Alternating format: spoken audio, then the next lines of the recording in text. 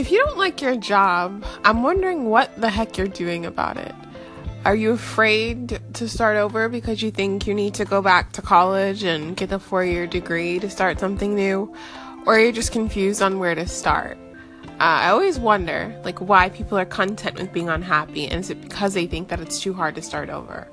I had an interview today talking a little bit about my process, and I realized I spent a total of $800 to start a new career, as opposed to the reckless amount of money that I spent on my BA and my master's.